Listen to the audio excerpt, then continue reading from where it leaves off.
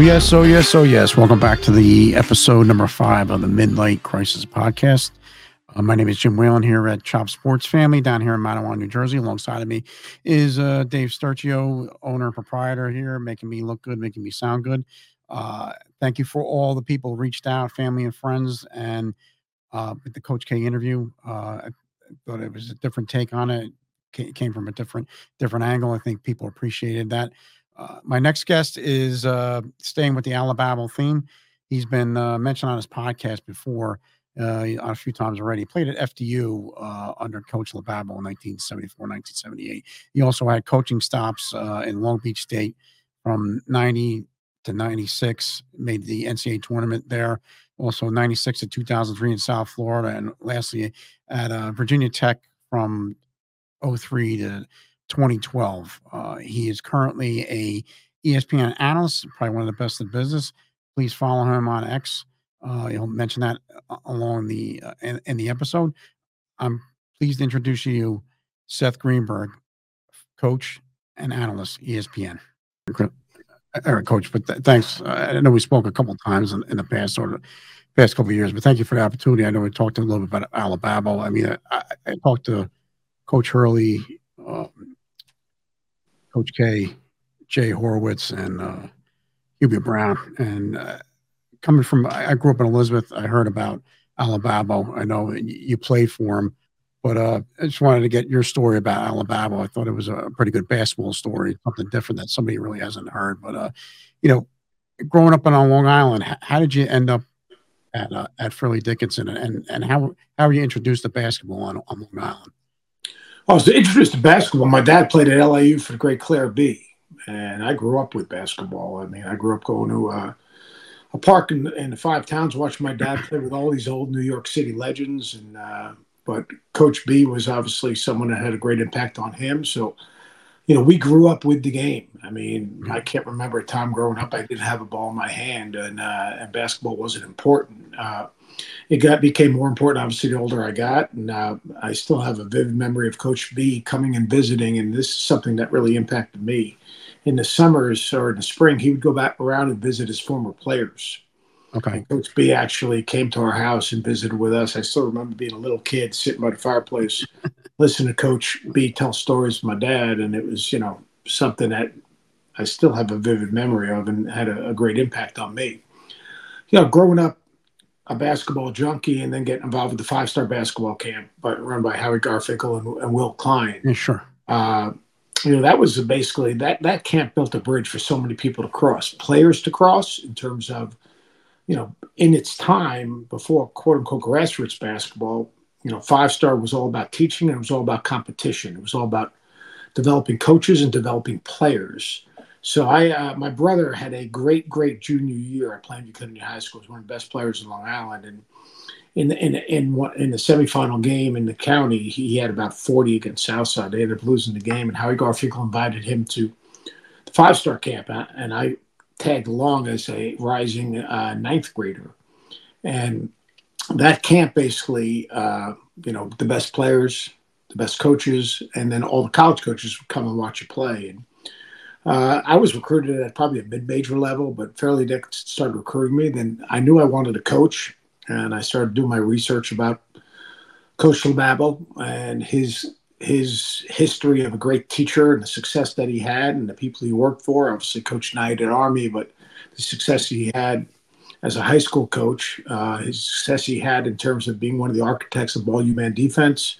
And I was enamored by it. And when I got a chance to visit the school, it was a time in my life when my family was going through some difficult times. It was only about 2 hours from my house. The schedule we played was great, but I majored in broadcast journalism, but really my major was in basketball. And sitting in practice, learning in practice, taking notes, listening, hearing, seeing things, how things were done, why things were done that way, were all a big part of my education, and Coach LaBabble was basically my best professor because he was teaching me my trade. In a lot of ways, playing for him was like a trade school.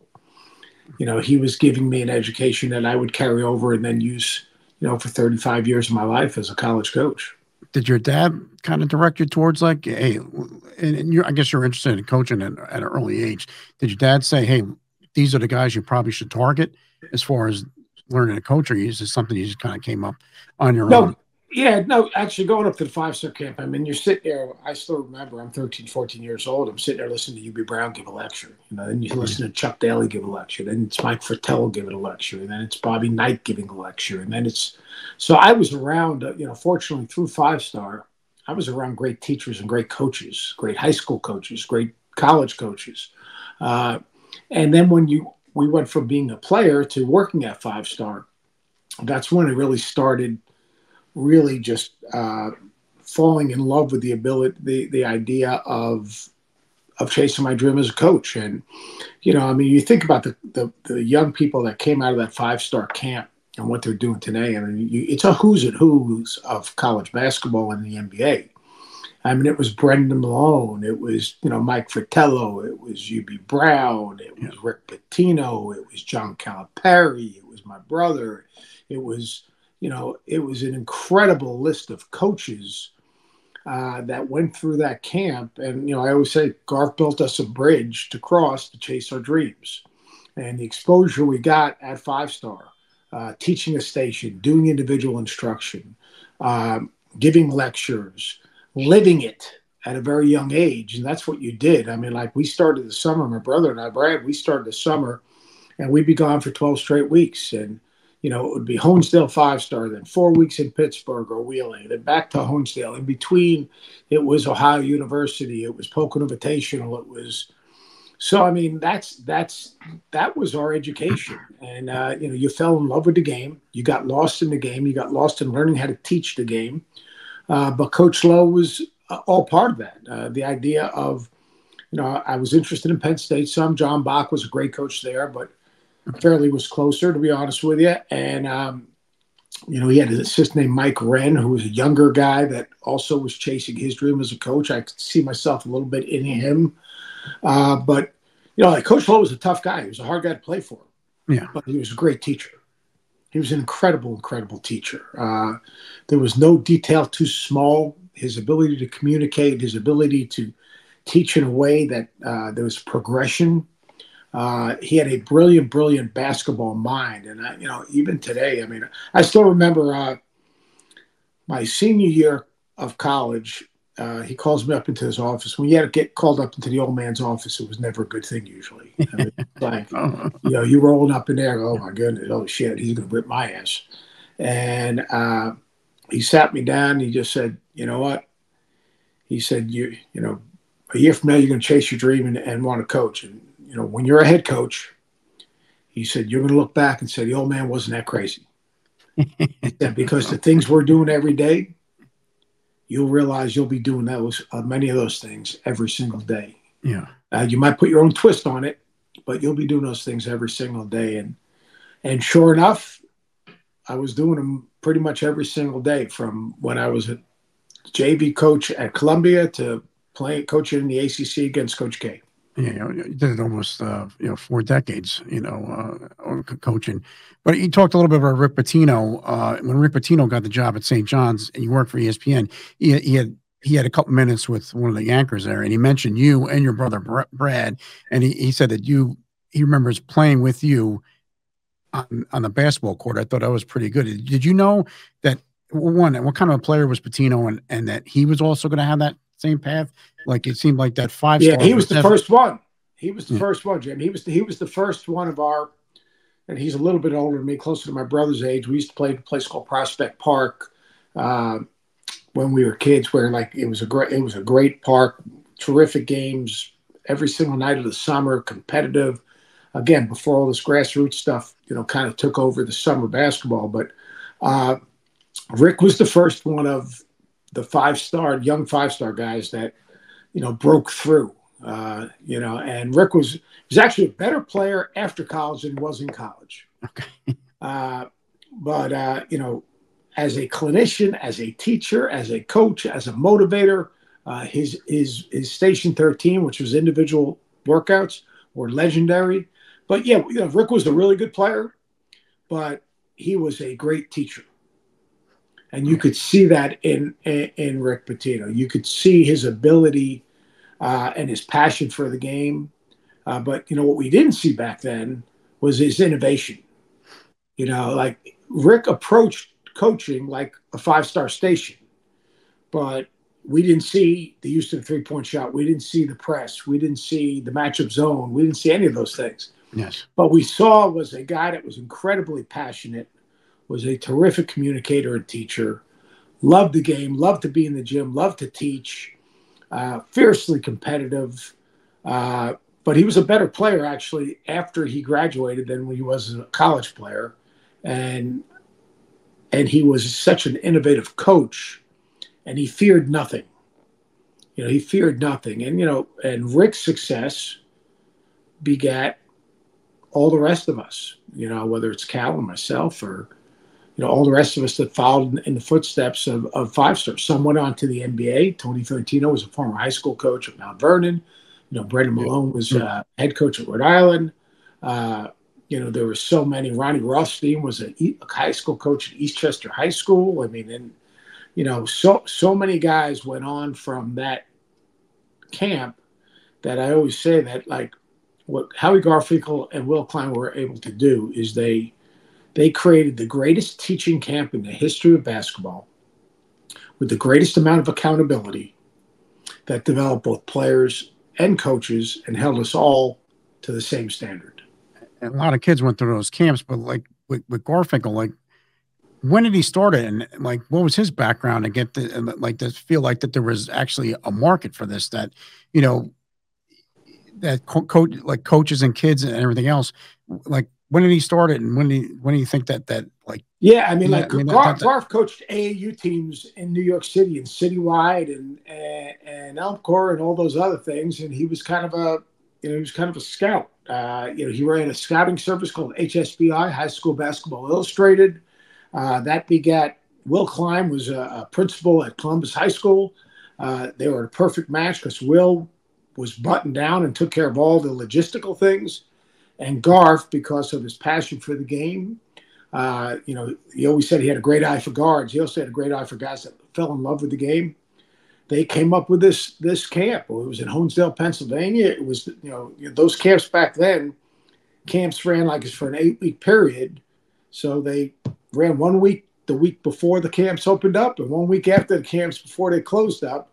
And it started with just busing kids from New York. Everyone paid, busing kids from New York that wanted to work on their games. And he had connections with the high school coaches because it was, whether it was Coach Quigley's or, the Talentine coach, Bob Austin, or whether there's Bob Wade at Dunbar High School, or it was coaches in the Midwest. He developed all these relationships.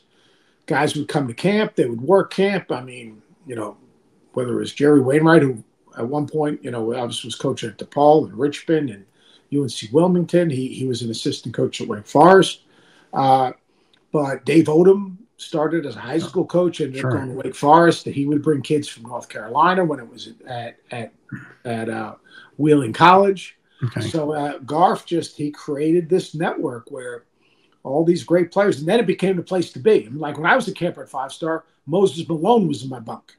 Oh, wow. I mean, it's Mark Aguirre, it's Michael Jordan. I still remember Dave Odom coming to me and saying, "There's a guy at camp here. He's unbelievable, and no one knows who he is." I go, "Come on, Dave. I mean, we've seen them all come through here. You guys, we've seen great players come." He goes, "We've seen you, and we've seen this guy, we've seen that guy." He goes, "He's unbelievable." Well, that year, the best player in high school basketball named Joe Ward, Jumping Joe Ward. He was out of Georgia. I don't get a chance to see Jordan that first day because I'm a commissioner of another conference. So the next day when the game started, it was Joe Ward and Michael Jordan just happened to be on court 3, which was the main court in Pittsburgh. And Jordan had like 40 in like 2.5 quarters. And he was unbelievable. Yeah. But if you were a good player, you wanted to go to Five Star. That's just the way it was. It was, it was Michael Korn. If you look at the history of the MVPs at the Five Star basketball camp, it's a who's who. Top 50 players in the history of the NBA. I mean, Hubie Brown, he always thinks accolades a 5 star. I know he taught up there and everything. And when Coach Knight passed away, there was Twitter video of him running drills in the '70s at 5 Star. So I mean, it definitely left its impact on the basketball community. But if you could talk a little bit about your time at Fairleigh Dickinson, I know you were kind of like the midstream a little bit with Coach Lowe. They had the unfortunate accident. Did they ever get a reset after that with Noki Johnson? And that was kind of in your area. Talk a little bit Yeah, about. that was our era. No, that was so sad. I mean, yeah, it was. My career, I was a pass first point guard who basically got the ball to my roommate, a guy named Jay Jorgensen, who was a big time scorer from Colonia and the Island area. But it was we were everyone's guarantee game. What would happen is we were independent, so we weren't in a conference. So it was really hard for us to get games. So we'd go on the road and we'd play homecoming games. Basically, we played Wake Forest, we went out to Utah. We played, in Florida. We played all we played. I remember we went to Marshall. We played an incredible non-conference schedule because everything was non-conference. Then we played obviously the local schools, Ionas and back at that time, Montclair State and St. Pete, and got invited to Rutgers tournament one year. But we were a hard-nosed, tough group of guys that played really, really hard. The class before me, Lee Shulman was probably one of the best players, or maybe the best player in the history of the school. He was from Erasmus Hall High School. He was just a phenomenal player. But we didn't win a ton of games. We just hovered around that 500 mark. But it was a great experience. And unfortunately, the incident you're talking about is we come back. I think we were coming back from playing Iona. We would bus out of Rutherford. We lived in Teaneck, so we got back from the game. Our cars were in Rutherford, and we had to drive back Route 17 to 80 to get back to campus. And so we had like 4 guys drive. You wanted to drive because you got like $5 gas money. And on the way back, it was a cold winter night with a little sleet and ice.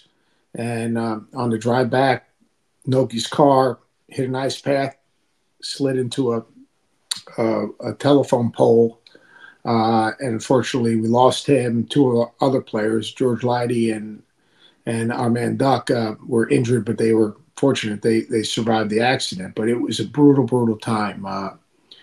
It was really, really hard. You think about you're 19, 20 years old. One day you're competing and playing the game. You're in practice. You're laughing. You're giggling. You're a college student. Life is good.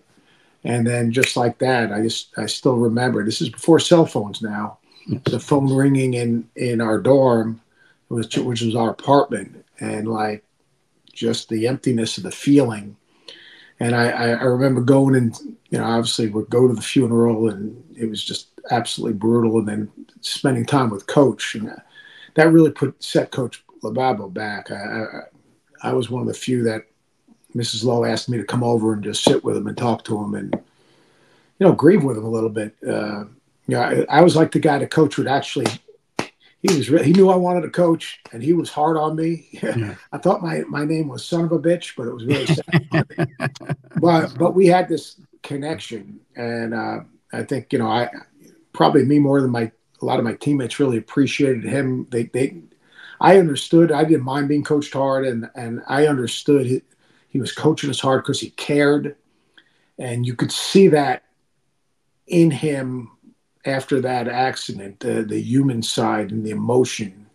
And then to turn around and when the first game we came back and played, it was really, really hard. And Noki was a great player. I mean, a really, really talented player. Yeah, from the looks of it, he's 6'6" guard. From Plainfield, that's a fertile ground for players. So I mean, it was a very difficult time. But since then, I'm so proud of what Fairleigh's done and is doing. Tom Green had a Hall of Fame career there. Yeah, did an absolutely incredible job, and then obviously Tobin has done a great job. Did a great job last year. Obviously, the great win against Purdue, and which was unbelievable. Yeah, and then I guess they ended up losing to Florida Atlantic, who made so they they held their own. And I think for an alum, you got to be proud of you stand on the shoulders that came before you. You were part of that program and brought some notoriety to it. But they also their play also did a lot of their talking for them too. I mean, beating the number one, 16 beating the number one never happened before, and they did the play-in game, and they lost to Merrimack, so their path was a little bit, uncharted. But but what they did, that's that's going to go down in NCAA tournament history. So. Yeah, it was great. I mean, I've stayed involved with the university. I've been fortunate to do some things. I actually hosted one of their celebrations after that win when they got their rings, and I've been involved in helping them raise money and doing different events for them, and I'm just really proud of what they're doing and how they're doing it. We've helped rebuild their weight room. They never had a weight room at Fairleigh Dickinson. They got a weight room now. They redid their locker room, which is really long overdue. But I got a great education. I met great people. Myself and my teammates that I graduated with, Jay Jorgensen, Jeff Hunt, and Steve Salpin, those guys, we started a nonprofit called Teammates for Life. And what we do is basically raise money for either our former teammates or former players from the state of New Jersey or people that have fallen on tough times. We've helped with college educations. We've helped with, unfortunately, some funerals. We've helped with different projects to help people that are going through a tougher time. So if you think about it, I'm 67 years old. Obviously, that's 46 years since I was at Fairleigh Dickinson. Yet we're still involved. We're still trying to stay connected, and we're still trying to have, the guys that I went to school with. We've got a text chain that we all communicate with. I played golf with Lee Shulman at the big golf outing that Fairleigh had this past fall. So still connected, still proud of what they're doing, still appreciative of the scholarship that I received. It's fun to go back. It's fun to get a chance to speak to their team and talk to them through the prism of a former coach and also someone that walked in their shoes. So I'm really, really fortunate, and I'm really proud of what they're doing. And after you left Fairleigh Dickinson, you started being assistant. You bounced around. I think you were in Miami. You were at Columbia, like you said before, but then you ended up out at Long Beach. So, it had to be tough. I don't know if you're married at the time, it had to be tough on your family, bouncing around. The life of a coach has to be tough, and especially for the family, you're going from place to place. We end up at Long Beach, and then you got your break there. We talk a little bit about your break at Long Beach. You started as assistant, and then you end up going there, and you had a nice player who played for the Nets, Lucius Harris. So I mean, that was kind of your coaching introduction into the NCAA. Well, look, the day I graduated college, Fairleigh Dickinson, next day I got the assistant coach job at Columbia, which was really fortunate, working for Buddy Mahar. And we had a great team. We actually beat St. John's our first year. We had a guy named Alton Bird, who's been involved with the Nets, I guess the Long Island Nets team. He was a great player, just a great player. Juan Mitchell, Ricky Free played at Boys and Girls. Then we recruited really well. We recruited a kid named Richie Gordon, who was also from Boys and Girls High School, which is really interesting. So I went from there to the University of Pittsburgh, 3 years in the Big East. We went from there. We spent a year in Virginia working with Terry Holland, who I say changed my life. He became my mentor and kind of helped guide me through my professional career. And Virginia back then, I think you had Sampson. They were. It was the year after Sampson. It was the year after Sampson, but we went to the Final Four, and I tell people I never made a major decision in my life from 1983-84 without consulting with Coach Holland, including asking my wife to marry me. And then we went from there to Miami. That's where I met my wife, and that's when our journey began. And we started the program back at Miami, and then we went from Miami to Long Beach State as the associate head coach with Joe Harrington, who was a great person and a great coach. We were fortunate to have success. Joe took the Colorado job. I got the Long Beach State job, and we had a really good run. We won the conference 3 out of 6 years, and had Lucius Harris, Brian Russell, James Cotton, a number of Joaquin Hawkins. All those guys played in the NBA. Really good players. They built the Pyramid, which was a great home court for us, packed the place. Made a little bit of a risky move, went to South Florida and Tampa just when they were starting to bring football back, which was not ideal for trying to rebuild a program. Had success, but not the success I would have wanted. And then ended up at Virginia Tech, where we had a really good 9-year run. Two-time ACC Coach of the Year, one at Duke, at Carolina, at Maryland, at some of the great venues of all time. So I've been very fortunate. And I remember, I think me beat Duke. I think it was on ESPN. You had your daughter was there, and she was a cheerleader, and your wife was there. I don't know if they were number one team in the country at the time, and you beat them. I think you beat them at Tech, or did you beat? I think you beat Tech Well, we beat at them a couple of times. We beat four number one teams in the country all on the road. I think they were like 3 or 4 that year. So I mean, yeah, my one daughter was a cheerleader, and my girls were, my girls were a big part of everything yeah, we did. I mean, it's really, really fortunate. They're all grown, obviously yeah. now. But our last wedding was this year, and I'm out of the wedding business. Yeah, well, that's good. So I hope you got some grandkids to We keep got you three busy. grandkids and one more on the way. Another All boy. right. Well, God bless you. But just talk a little bit about state of the game now, like with the transfer portal and NIL, and that's the just talk about the state. You think it's good for the game? It's bad for the game? What's your opinions on that? I mean, It is what it is. Like yeah, either you adjust or you get out. It's real simple. I mean, like it's not going back. We got to get the transfer portal and NIL under control. The only way you get it under control is having contracts. If you have 2-year contracts, that'll get the portal under control. The NIL, there's got to be some guide rails to some extent because the way it is right now, it's not NIL. We call it NIL. It's not NIL. It's pay for play. Let's call it what it is. Uh, players are commodities, and players and universities taking collectives and paying them. So the sooner we get that under control, the better off we are, whether it's contracts or finding another way to do it, whether it's revenue sharing to some extent. But I think there are ways for the collectives to raise money, like play 2 games at the end of the summer. Those are what I call collective games. Play your 2 exhibition games at the start of the season. Let an outside group promote it. Those are collective games. You got to find different revenue streams, and that's why we're seeing all this realignment, because all these conferences and all these universities are trying to find as much money as they can so that they can stay and compete. Universities used to invest in facilities. Facilities, you know what? Now they're just investing in acquiring talent. It's crazy. The sad thing to me is that in the end, do the players deserve something? Yeah, well, it depends on where you are. Like, you know, you think Fairleigh Dickinson needs to be paying players? They're not making any money. You think the Max needs to be paying players? They're not making any money. well, that's the other thing too. It's just like I think before, like the 3-point shot, like the bigs, you said this it was revolved around the center. 3-point shot kind of opened the game, and it kind of was an equalizer.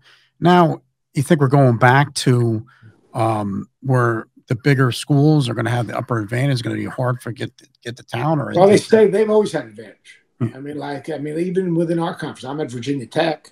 We weren't beating Duke for players. We weren't beating North Carolina for players. I mean, like you can't legislate a level playing field. You just can't. Uh, but what we can do is first of all, we got to bring education back into the equation. So if we do contract, there's got to be an academic incentive, because in the end, when the ball stops bouncing, yeah, some guy, what percentage of guys are playing the NBA? What percentage of guys are going overseas? We talk about all this money that the kids are making from these collectives. It's great. So you make $400,000 a year for 2 years. So that's probably about $320,000. You buy a car, you do something for your family, whatever it is. And 400 is a lot. But then you got to live the rest of your life. So you got to get education involved in this equation. What I'd like to see schools do, as much as the collectives, create a mentor program.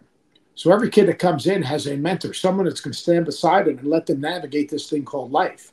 Someone that's going to help them grow, develop, mature, and build a bridge for them to cross, so that when they're 20 and 30 and 40 and 50, all right, they have someone to go to and turn to help advise them and open up doors for them to be successful. I understand the financial stuff, and I think that's fine. But we've got to also bring education back into the conversation. We've got to bring mentorship back into the conversation. We've got to make sure that these parents and the players they're so fixated on the collectives in NIL, which is not NIL, it's pay for play, that they're losing sight of the thing that lasts them a lifetime, and that's their education. Used to, you bring a kid on campus, they meet the dean of the program that they're interested in. They meet the academic council. They meet the president. That's not happening anymore. All they want to know is, how much am I going to make? And you know what? We're losing track of the reason why you're going to end up in college. Yeah, you want to play. You want to have a chance to play professionally. You want to build a name. You want to, build your brand and all that stuff. But you also have to work. What's going to happen 10, 20 years down the line? Because, this is not like that. Too many times these young people look at college basketball and say, well, you're a pro and you're a pro and you're going to be a lottery pick and you're going to be. This is not Oprah handing out TVs. All right. All right. That's the most exclusive club in the world, the NBA. All right. And everyone goes, oh, just go to Europe. Yeah. In Europe, the kid that's making $300,000 maybe in the ACC next year, they go to Europe unless they're special, they're starting at 70 grand. And if they're good, they play their way up. If they're not good, they get sent home. So, it's unrealistic what is going on. We've got to bring education back into this equation so that these kids are, we talk about mental health. I'll tell you what mental health is. A guy plays college basketball, gets taken away from him because they're not good enough. All right. Then they got to go overseas and they're not good enough. And then they're coming back to the States without a degree because all they concerned themselves back, it was their collective money or their NIL money or their pay for play money. And then they got to start their life all over again. All right. To me, that's real mental health issue. Yeah. And also how you solve that is having a mentorship program and education. Yeah, and I think you hit the nail on the head. I think mental health. I mean, a lot of these kids come in with a high expectation. Everybody telling them they're great, and all of a sudden when they fail, a lot of them don't have the university or support staff really around them to help them through those hard times. It's just, as much as how many people go to NBA, there's probably 10 times as many that fell on hard times for whatever squandered opportunities. How about 1,000 times? Yeah. So. Yeah, it's very. Yeah, so we've got to fight it, but look, it's not changing. You've got to deal with it. As a coach, if you're at mid-major school, you treat it like a junior college. Have the guys for 2 years, help develop them, and then help them get where they'd want to go. But make sure that academic component is in place. Don't be afraid to coach your team. I think that's a big thing. These coaches are all worried about coaching the team because they're worried about guys leaving. And look, if those guys are going to leave because you coached them hard, they weren't going to help you win anyway. So coach your team, set a standard, have core beliefs, have non-negotiables, demand excellence. We're going to play hard. We're going to play together. We're going to take good shots. We're going to compete on the defensive end. We're going to be good teammates. All the things that, in life you're going to need to be. Embracing a role, being a good teammate, working with others. When you say, wow, if I coach him hard, he might transfer. Well, if he's going to transfer, he's going to transfer. But try to help him get somewhere he can't get himself. That's the job of a coach. And then a little bit, 2012, you ended up getting a job at ESPN. How did that come about? Was this all that time? In life, timing is everything. Was it just the right time for you, to leave? Well, I got fired. You got fired. I guess the decision was made for you. So yeah, I had a run with my AD, and we had a difference of opinion. We had tremendous success. I'm really proud of what we were able to accomplish. But I had 3 daughters, and one that was going to be a senior in high school, and I was a young guy, and they let me go after the hiring cycle, which is a story in itself. Yeah. I did some work for ESPN actually that spring on the NCAA tournament, and the people there, John Wildhack and Lee Fitting and Darby Williamson, and when I got let go. I never had a coaching agent, but I did have a media agent. My agent, Gideon Cohen, set me up an opportunity to do some work at ESPN that spring. Just so happened it was great timing. And when I got back from that, I got let go. And I didn't think I'd be doing this for the last 12 years. It's my 12th year at ESPN. I thought I'd get back in coaching. I've had opportunities, a pretty significant amount of opportunities. None of them have been better than maybe what I'm doing now in terms of balance and quality of life. But you miss coaching. There's no doubt about it. You miss coaching. You miss impacting someone's life. But I've been so fortunate. The greatest thing about ESPN, and people don't understand, is the people you work with. The producers, the directors, the researchers, the camera people. All they want you to do is have a good show. Like I tell people it's the greatest team I've ever been part of because literally everyone is so selfless. What we do is easy. The camera goes on, we're talking ball. I mean, I've talked ball my whole life. Yeah. The people that make it happen are the people, the special people. And that's what makes ESPN so great is this, and I don't want to call them support staff, but everyone around the production, those people are so good and work so hard and care so much, and that's what's made it really special for me. Just that's nice words to hear, especially they've been getting a lot of negative press lately. So as far as being about layoffs and everything else, but just what teams do you like? Just talk about basketball. Like what teams do you like? What they see now early on? I know it's early; things can change. But what teams do you like, and what teams you could kind of see making a run, come March? Yeah, I think this game, Purdue Arizona this weekend, is unbelievable, and that's just a big. Those are the two best teams in the country, along with UConn right now. Purdue, Zach Edey is the real deal. Everyone talks about Fairleigh Dickinson, St. Pete, but they've literally, I think they have like 39 consecutive non-conference wins. They haven't lost a non-conference game in years. They've won 15 or 16 consecutive non-conference games against Power 6 schools in Gonzaga. And if you look at the who's they've beaten this year, whether it's Alabama, whether it's Marquette, whether it's Tennessee, whether it's Xavier, whether it's Alabama the other day, I mean, they played an incredible schedule. Arizona plays with, I studied Arizona a bunch this morning. They play with unbelievable force and speed offensively and defensively. They're as good a deep perimeter defensive team as I've seen in a long time. They got Omar Ballo, who obviously is a big front court player. Keyshawn Johnson, transfer from San Diego State, helped them a great deal, giving them a little toughness.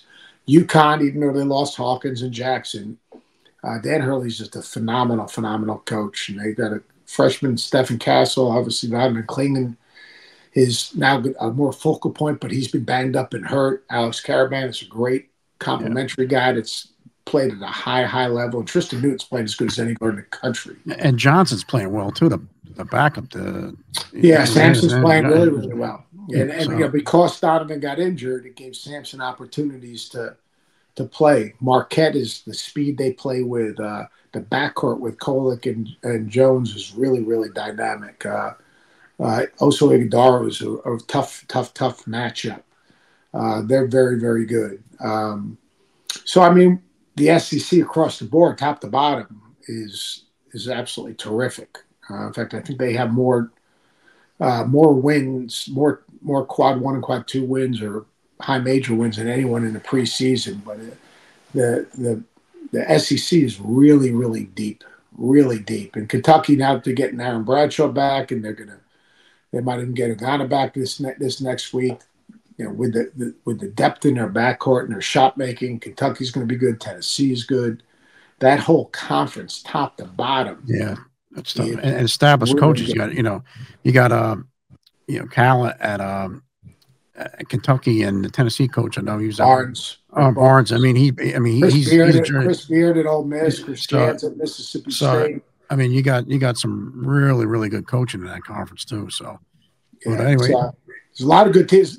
I'm not sure how many great teams there are right now. I look at Arizona, Purdue, and UConn as the best teams, with probably Marquette right on that cusp. Creighton's in that conversation, so it's 3 from the Big East, which is, really kind of interesting, to say the least. The Big Ten has not had as good a non-conference, with Michigan State struggling a little bit right now. Iowa's struggling a little bit right now. Northwestern's actually a lot better than people think. They got a terrific backcourt. Big 12, Baylor maybe has one of the best backcourts in the country, and Houston's got a two-way backcourt, which is really good. Kansas, they have 4 starters as good as anyone. They would probably be right in that conversation with UConn and Purdue. So we've got good teams. We're going to have a great year of college basketball this year. I'll just leave you with this. If we leave a little, what would you say Alabama's legacy is on on the game of basketball. And thanks for your time, Coach. I know I've been going back and forth just to kind of get this interview, so I appreciate your time. And not only Coach Lowe's today, legacy. yeah, Coach Lowe was one of the architects of man-to-man defense. Coach Lowe was a coach's coach. He coached coaches. Coach Lowe's teachings are represented all throughout the game of college basketball, whether it's ball you man, whether it's being in the stance, whether it's jump the ball front to cutter, whether it's zigzag, whether it's help and recover, whether it's shrinking down on the post. His teachings, basically his philosophies and his concepts permeate throughout all of college basketball, from the NBA on down to grade school basketball. And I would think that's, he coached UB Brown in high school. Yeah. I mean, so like, even though he's passed, his philosophy and his teachings will live on forever because they're the foundation of anything you want to do in terms of playing solid man-to-man defense. Listen, Coach, thanks for your time. Happy holidays to your family. Yep. Congratulations on the 4th grandchild. Thank you for being considerate, when we're going back and forth. Oh, no problem. My pleasure. I appreciate it. And then, I guess we could find you on Seth on Hoops. You always put these on X. You always put these, game things on, which are always, as a coach, you could see different things. So, Seth on Hoops, and tune us in. We got a great year of college basketball. We got some great games coming up this weekend and throughout the season. It's going to be a fun season of college basketball. All right. Thanks for the time, Coach. I appreciate it. Man. Appreciate it, man. All right, stay well. Thanks for Coach Greenberg for his time. I was going back and forth with him to get this interview. He was gracious enough to get this interview during the holidays. Hope everybody had a great Thanksgiving. Hope everybody's going to have a safe holiday season. Congratulations on Coach with his 4th grandchild. And look for Seth Greenberg on ESPN. Also follow him on X on Seth on Hoops. He puts out some really good stuff, really great guests. Please like, subscribe, share this episode. Check out former episodes on the Chop Sports Network. Also, follow me on Twitter at Whalebones. For me at X, it's WHALEBONZ. Thank you.